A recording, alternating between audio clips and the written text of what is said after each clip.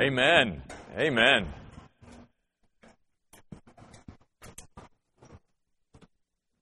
Great worship, good words in those songs tonight. Love it. And it goes right along with what John is writing about in the book of Revelation. So if you turn to chapter 14, we're going to go back and pick up some things from chapter 13 that we didn't get to last week.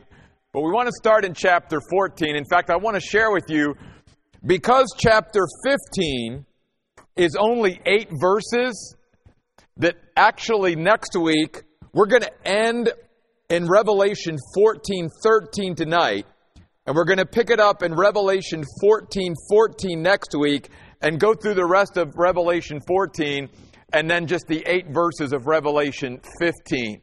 That way it'll sort of even balance it out, because Revelation 15 is such a short chapter. Tonight, I want us to see a contrast. A contrast between the stability, the security, the strength, the surety that we can have in God, and the total lack of it for those who will reject God in their lives and put their faith in someone or something else. Obviously, in this context, the beast, the Antichrist.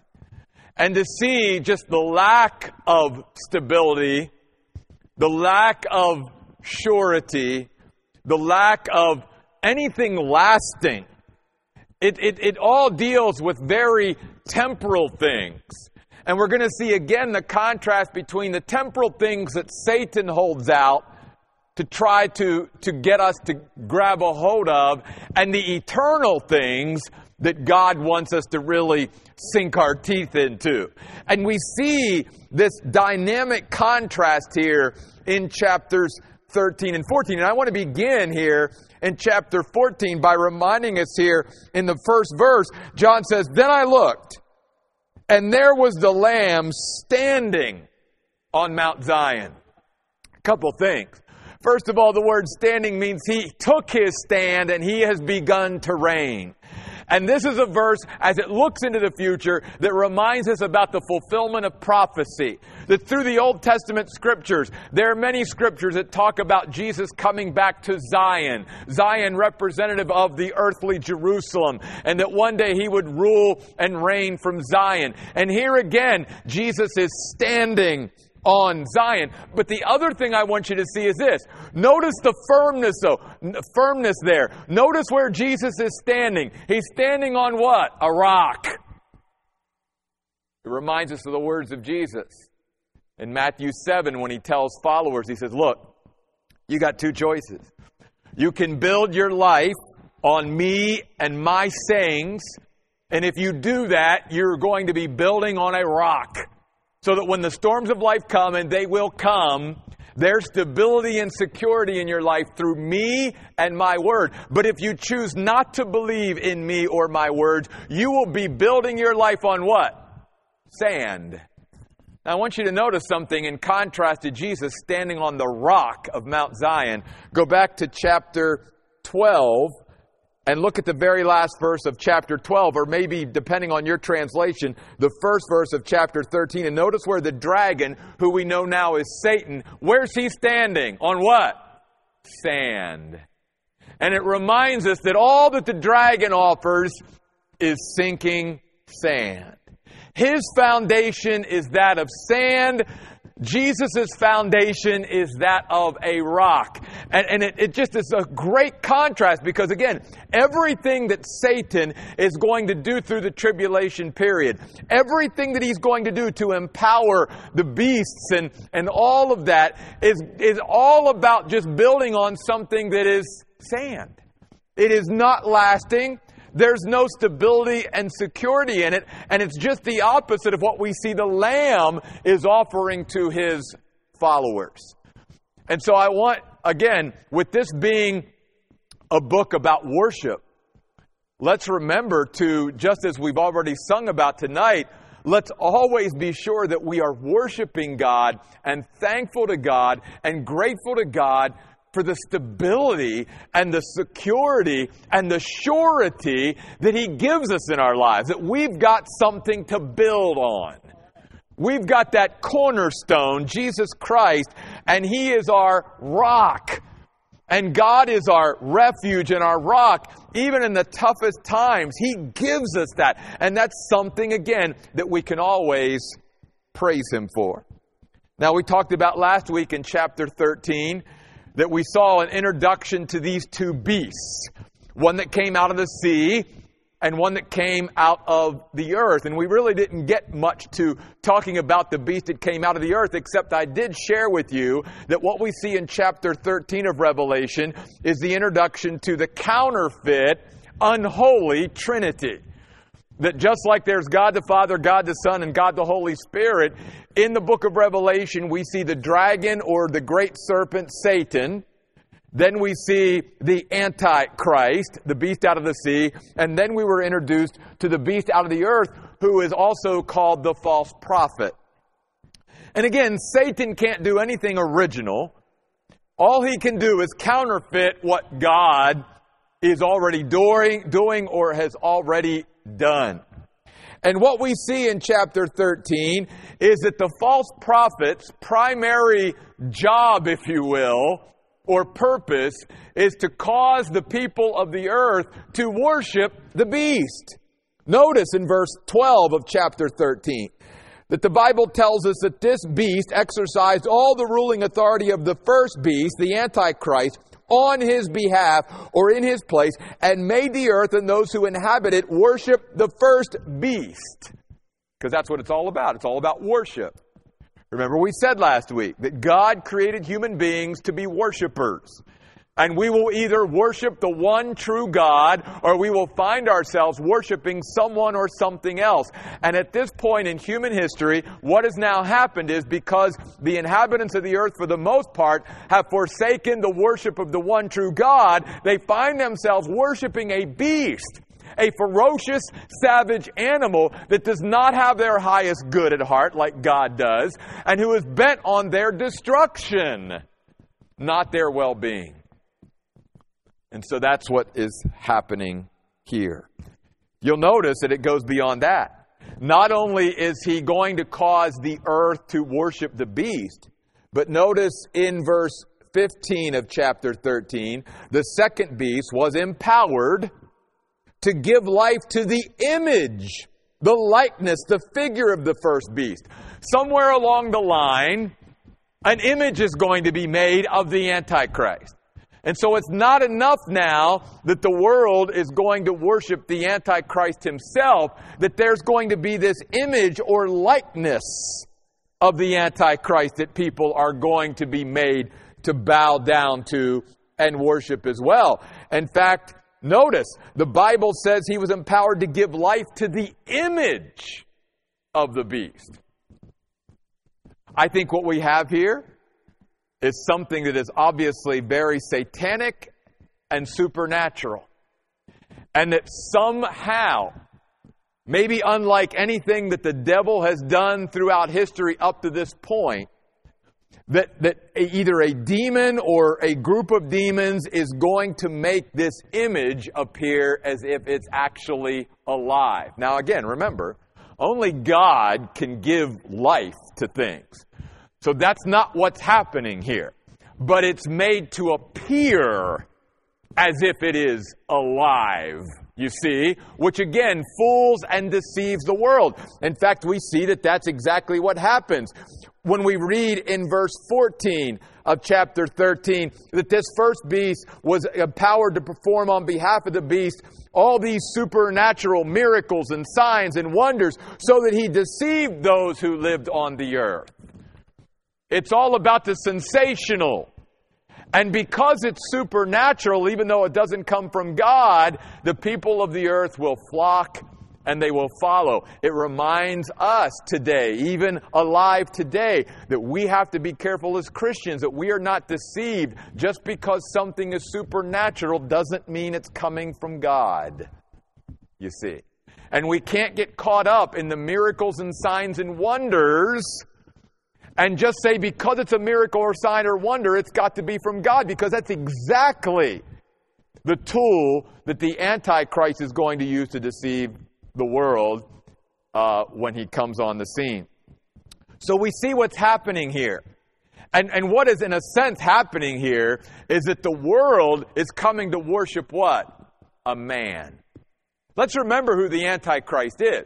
Yes, he's empowered by Satan, but cut through all the empowerment and all the miracles and stuff that he cannot do on his own, that he can only do through the help of Satan. And he's what? He's a man.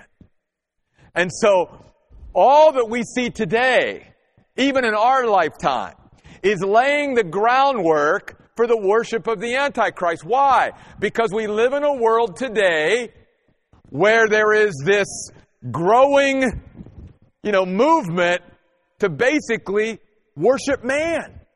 That's what the humanism is all about. That man, not God, man is the center of all things. And that man has the answers. And that man is the end-all, be-all. Not God, but man. And we are putting men and women up on pedestals. And we worship mere men and women today. And not God. We are doing exactly what Paul, we're going to see in a couple weeks as we go through the book of Romans, exactly what Paul indicted humans back in the book of Romans. He said, we are exchanging the worship of the glorious Creator, and we are substituting and replacing our worship of the glorious Creator, and we're worshiping people, and we're worshiping idols, and we're worshiping animals, but we're not worshiping God. And this is going to continue to build until we get to this point where we see that basically the whole world is worshiping a man.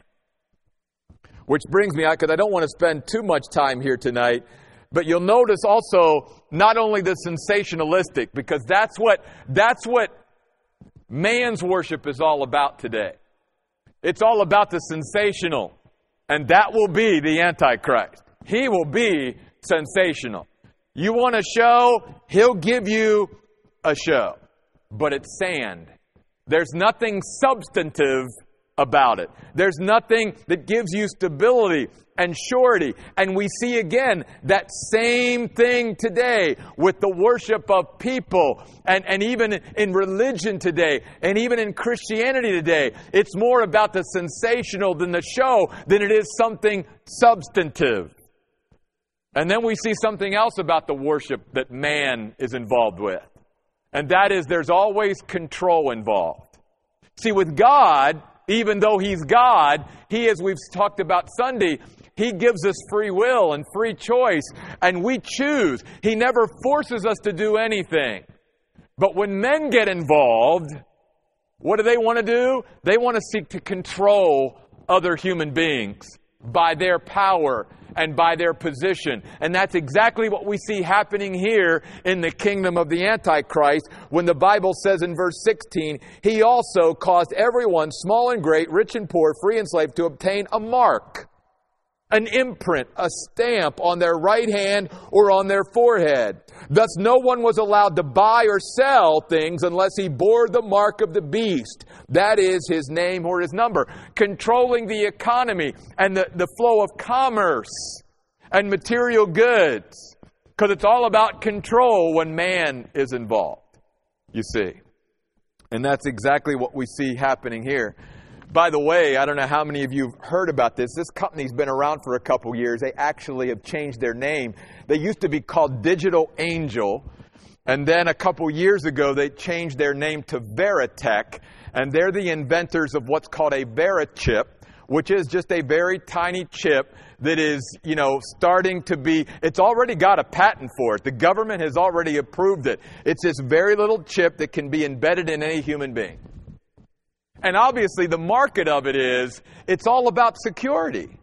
It's all about making sure we know where everybody is, and if somebody's kidnapped, and, if somebody's taken, a child is taken, we can track where. a plane goes down and, we don't know where it's at, we'll be able to immediately find these people. But we know that when technology gets into the wrong hands, that can be used for great evil. And that's exactly what we see playing out here. Then I want to get to the the number, because that has caused a lot of problems over the years. Notice in verse 18, the Bible even says, this calls for wisdom, keen interpretation and insight. Let the one who has insight, perception, discernment, calculate the beast's number, for it is man's number, and his number is 666. Now, what has caused a lot of problems over the years, I think, to me, is a misapplication of the word calculate here in the Greek language. It's why many people down through the centuries have even, maybe well-meaning, tried to come up with the personage of who the Antichrist is by adding up the letters in their name and having it equal 666. And we know that they've thrown out, everyone down through history. Anyone who was bad, that person's the Antichrist. Because if you add up I don't think that's what the word calculate here means. It means to observe. And I don't personally think that anyone is going to be able to observe, obviously, this number and how it connects to the identity of the Antichrist until he comes on the scene and he's alive and the image is alive and people are living at that. I don't think we're going to know at that point. But here's what I do think is very clear. In your translation of the Bible, there should not be an article before the word man's in the section of man's number. In other words, what John is clearly saying, I think, is this. He's telling us, I know that this guy seems like he can do anything. And we know why. He's empowered by Satan himself. We know that he and the false prophet are going to be able to do signs and miracles and wonders to be able to woo the world. And yet what John, I think, is saying is, if you observe the number that represents him, it is man's number. In other words, he is a mere man. He is less than God. Way less than God. And that's all he is at the end of the day. Take everything out of all the external show and sensationalism of what he does to deceive people on the earth, and you get down to the very essence of who this Antichrist will be. He will simply be a man. And we come back to that point of, what is Satan offering the world? Following a man. A man who's standing on sand. A man who can put on a show. A man who's sensationalistic. A man who can even do supernatural things through the power of Satan himself. But at the end of the day, there is no stability. There is no security. There is nothing of substance about this man. In fact, out of all the world leaders who have ever ruled the world, or at least the known world, this guy's only going to be on the scene for 3.5 years. That's it. That's a pretty short-lived reign as the ruler of the world, you see. Very short. And he will be done away with by Jesus Christ in just a word. In fact, Jesus doesn't even have to say a word. He just shows up and the Antichrist fades into the background. Because again, what John is trying to get us to see in this book of worship is we have the opportunity, especially those of us who say, I know God. I have a relationship with God. I have a connection with God, that we have the opportunity every day, every hour of the day, every minute of the day to worship the one true God, our Creator, the great God that we just sang about, the good God that is revealed in the Bible, and all of the wonderful attributes of God.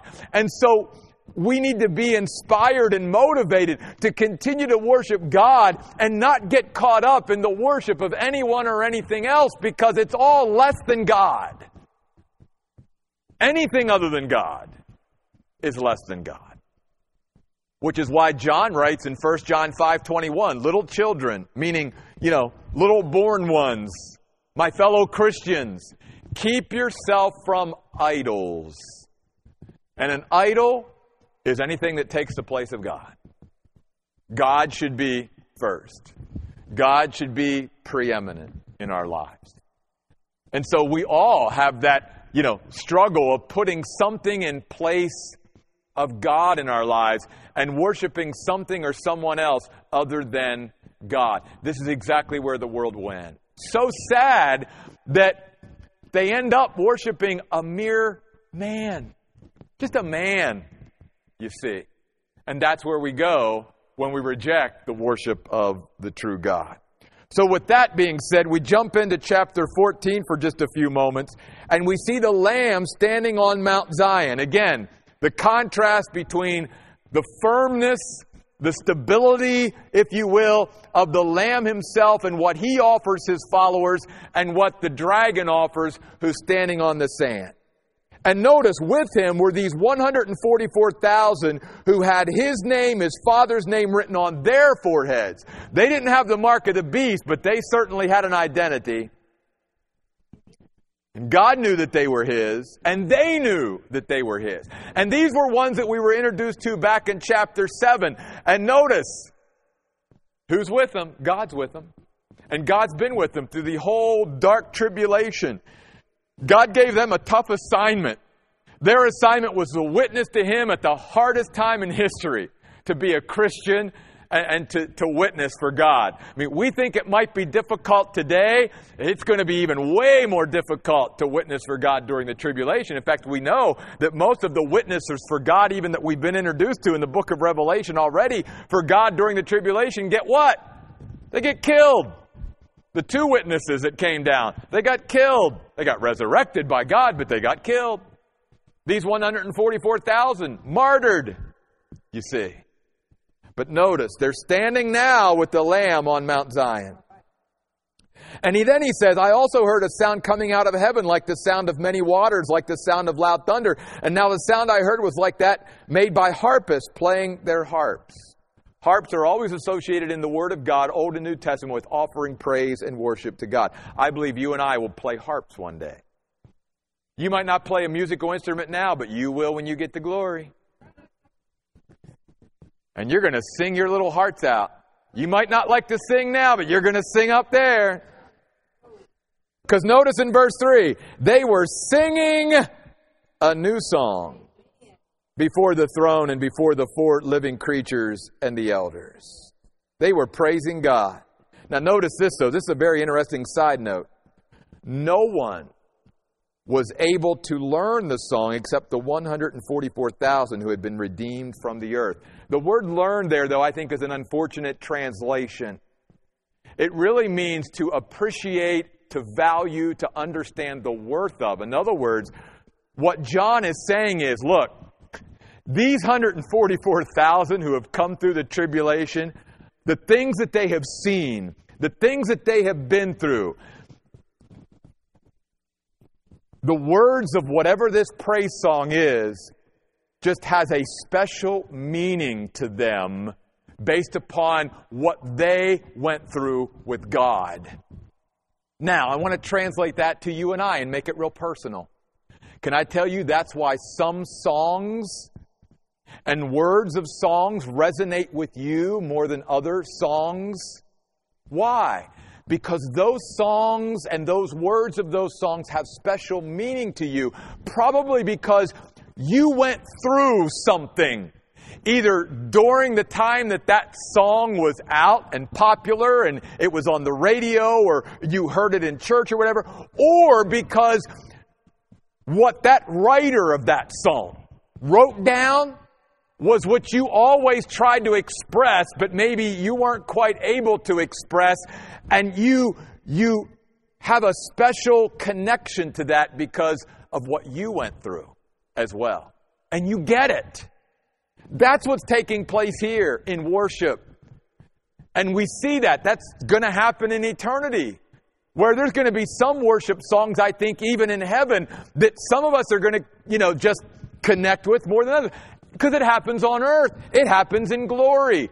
These 144,000 so were able to value and appreciate this song more than anybody else because of what they went through and what the song represents. And then it says, these are the ones who have not defiled themselves with women. They're virgins. They're a special class.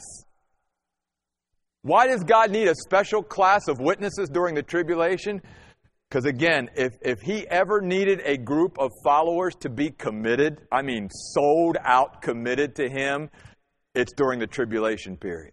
But that reminds us, even in the days in which we live today, God needs people who are truly committed and devoted and consecrated. This wishy-washy, type of, Christianity, that's not going to be a clear-cut witness in the darkness. And in the darkness of the tribulation, God needs people who mean business and whose sole focus is on Him and nothing else. Which is why He goes on to describe them as those who follow the Lamb wherever He leads or goes. These were redeemed from humanity as first fruits to God and to the Lamb. The first portion of a harvest consecrated to God, and no lie was found on their lips. That's significant because remember again, when they're living during a time of unbelievable, unrivaled, unparalleled deception and falsehood. And so for them to be people of truth is huge in a world where, is there any truth anymore? Any transparency? Yeah, God always has His witnesses. And they are blameless. It means they have nothing to hide. And God has used them to be great witnesses, to testify of Him, even during the darkest time of human history. How? First of all, because God is able. And second of all, because of their commitment to God. We see both here. The responsibility of man and the sovereignty of God. Finally, I want to show you these three angelic announcements that sort of form an interlude, again, a pause in what is taking place on the earth, where it's setting up for us what is about to happen. And again, each of these takes us back to that contrast again between the stability and the security that is in God, and that what is of God is eternal, and what is of man, and what is of Satan, and what is of the beast is very insecure, unstable, and very temporal. Notice the first angelic announcement in verse 6. Then I saw another angel flying directly overhead, meaning at the highest point in the sky, so that all could see. And he had what? An eternal, an everlasting, a without beginning or end gospel. What that means is the message affects eternity. This message affects eternity because what God is involved with is something eternal. Don't get involved, God is saying, in the temporal. We're going to see that in a minute. The things of earth, the things of Satan, the things that the Antichrist tries to throw out there. Don't go after those things. They're temporary. They won't last. Oh, it may give you immediate relief. It may be what the world is all about today, which is just looking for the immediate rather than the long term.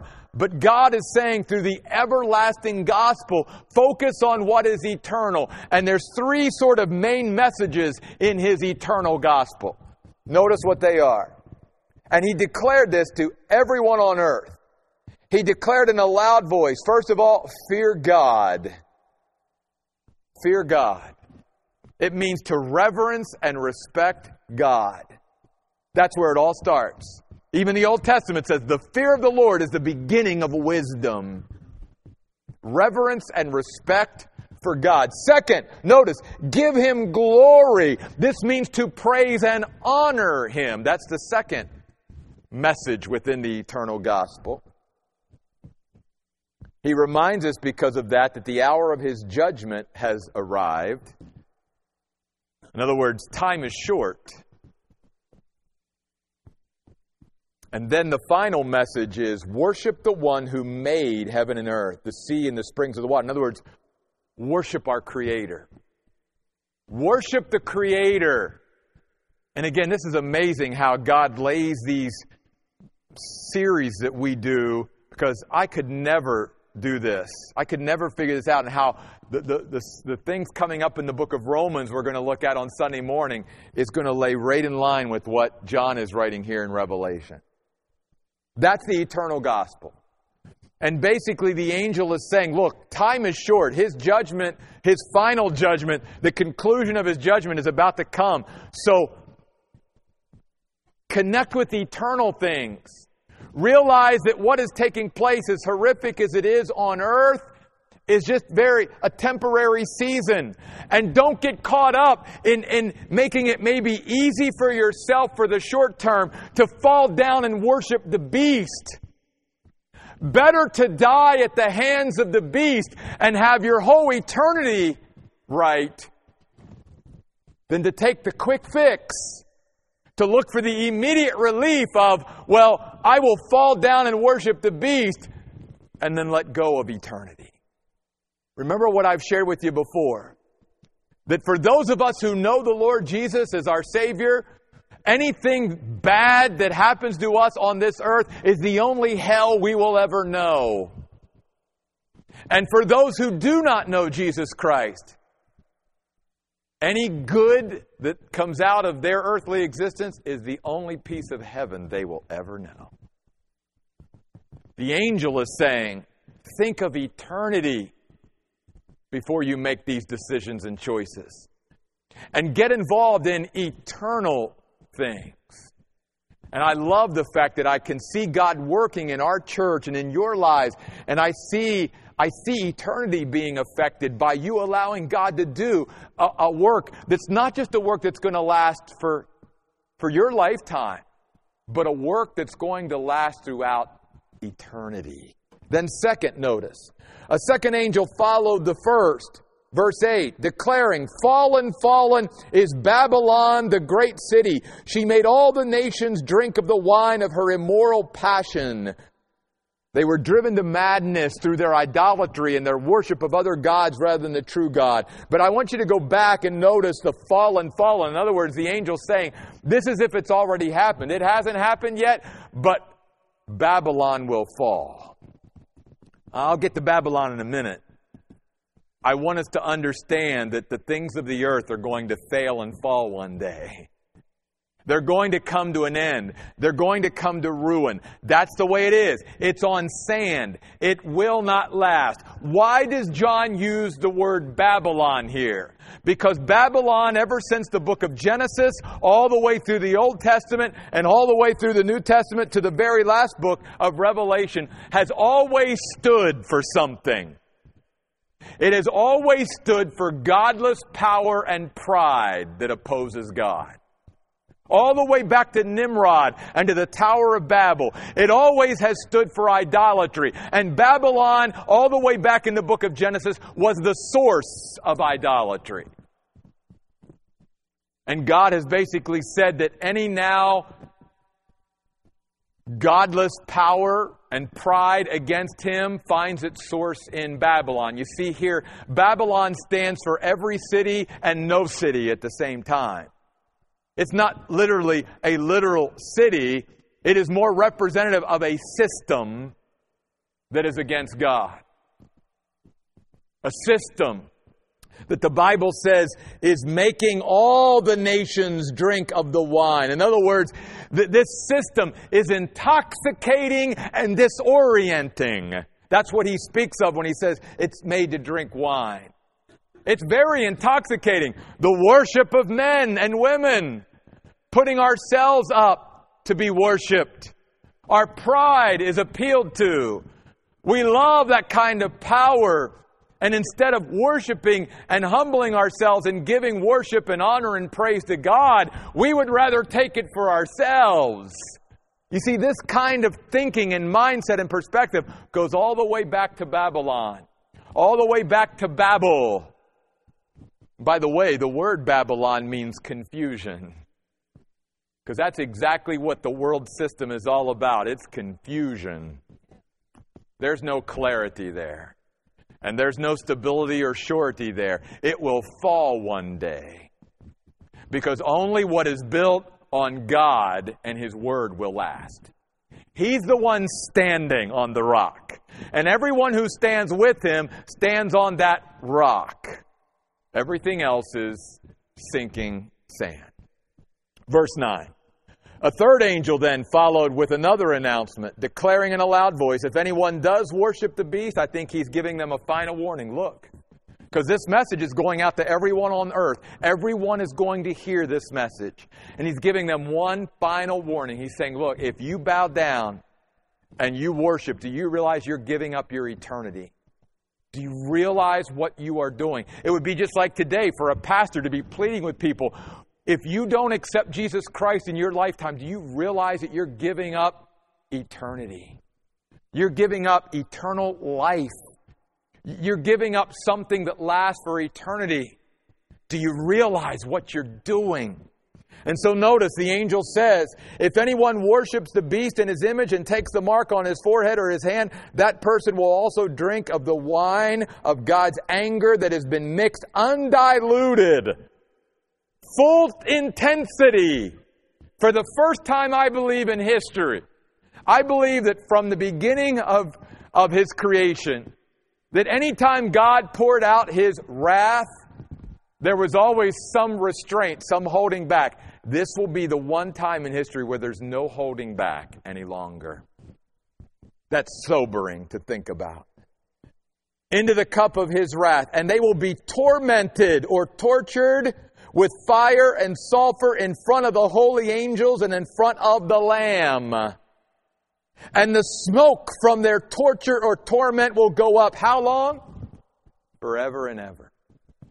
See, the angel's saying, do you realize what you're doing? You're giving up eternal life for this? For the worship of a mere... Wouldn't it be better to die as a martyr at His hands than to enter into this, where you go out into an existence without God for all of eternity, where you are tormented? And notice, those who worship the beast, verse 11, and his image will have what? No rest, day or night, for all of eternity. Think of that, folks. No rest, day or night. Tormented every second of their existence. This even for us as Christians, this is pretty extreme. But notice the contrast. Verse 12. This requires the steadfast endurance of the saints, those who obey God's commandments and hold to their faith in Jesus. Then I heard a voice from heaven saying, write this. Blessed are the dead, those who die in the Lord from this moment on. Can I say not just from this moment on, but blessed are the dead who die in the Lord, period.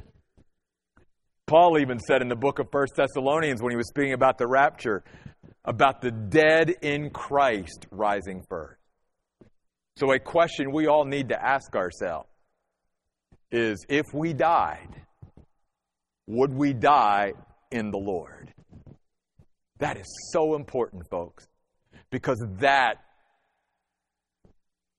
answer to that question is something that has eternal significance. We either die in the Lord or we die apart from the Lord. There's only two ways to die. Every human being who's ever lived either dies in the Lord or apart from the Lord. But notice now this encouragement and this comfort to those who die in the Lord. And contrast it with what we just read about those who worship the beast. Yes, says the Spirit, verse 13, so they can what? Rest from their hard work because their deeds will follow them. Don't miss this. We'll close with this. What the Bible is teaching those of us who know the Lord, first of all, is this. Don't expect to rest now. Our earthly existence as Christians isn't a time to rest or relax. The rest is coming when we get here. And the rest that he's talking about here is that full and final release. What's that mean? Here's what it means. We get to look forward to a day where there will be no more sin, where we won't have to struggle with our fallen sin nature, and we don't even know what that feels like, nor will we have to ever face any opposition against our belief and faith in God ever again. Our enemies will be defeated, including, the Bible says, death. Everything gone. We will truly be able to rest. So notice the contrast here in these two chapters tonight. You have the stability, the security, the substantiveness of the Lamb who stands on a rock, and you have the total lack of it by the dragon who stands on sand and everything that he offers. And then you have this great contrast between the beast worshipers who one day will have no rest throughout eternity, and those of us who know the Lord who one day will be able to look forward to rest for all of eternity. That full and final release where we get our glorified bodies, where there's no more sin nature to struggle with, no more opposition, no more death, nothing. Now, he does say this. He says our deeds or our works will follow us or accompany us into eternity. This doesn't mean that we work to get to heaven. What he's telling us is, and don't forget, believer in Christ, that everything you've done for the Lord is going to tag along with you, because God is going to reward you for your work. It's not our works that get us to heaven, but God is not going to forget the works that we do for Him. He's going to reward us for every one of them. In fact, the language here in the Greek language literally means there's no way of escaping this. They're going to tag along and accompany us, whether there's no choice in the matter. They're coming along. So the next time someone says to you, you can't take anything with you, say, well, not really. Bible tells me my good works are going to accompany me over there. And that again, our reward is an eternal reward. I know it's hard for us as human beings to wrap our heads around that whole forever thing. It never ends. But folks, that's the way God created us. And whether we will admit it or not, every human being knows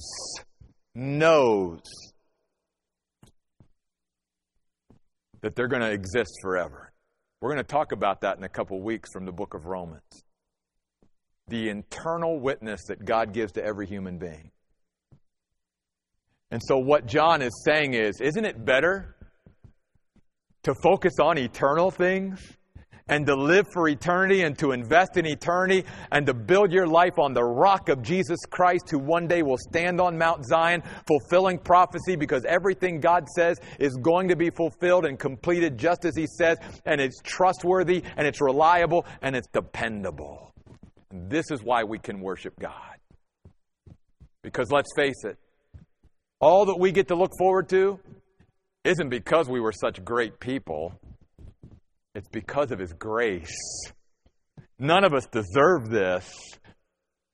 None of us deserve a Savior who's willing to come down from heaven and to die for us when He was sinless.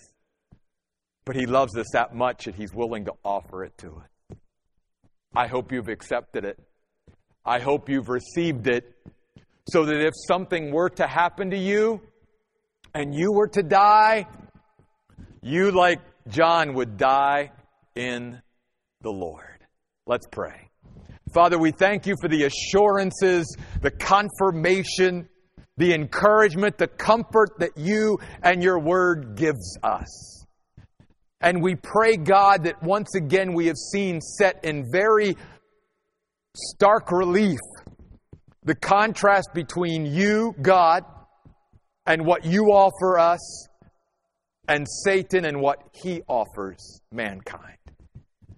And God, I pray tonight that more than ever, we would be motivated and inspired to continue to build our lives on the rock. Yes, the storms will come as you promise. But even though they come, our house will stand, Jesus says, because we built that house on a solid foundation. God, thank you for the stability, for the surety, for the substance, for the security that only you can give us all. And thank you for the assurance that you give us as well, deep within, for those of us who truly know you in a personal way, that if we were to die, even right now, we know we would die in the Lord and be with Jesus. For the Bible clearly teaches to be absent from this body is to be present with the Lord. Thank you, Jesus. We pray in your name. Amen. God bless you guys. Have a wonderful week. See you on Easter Sunday.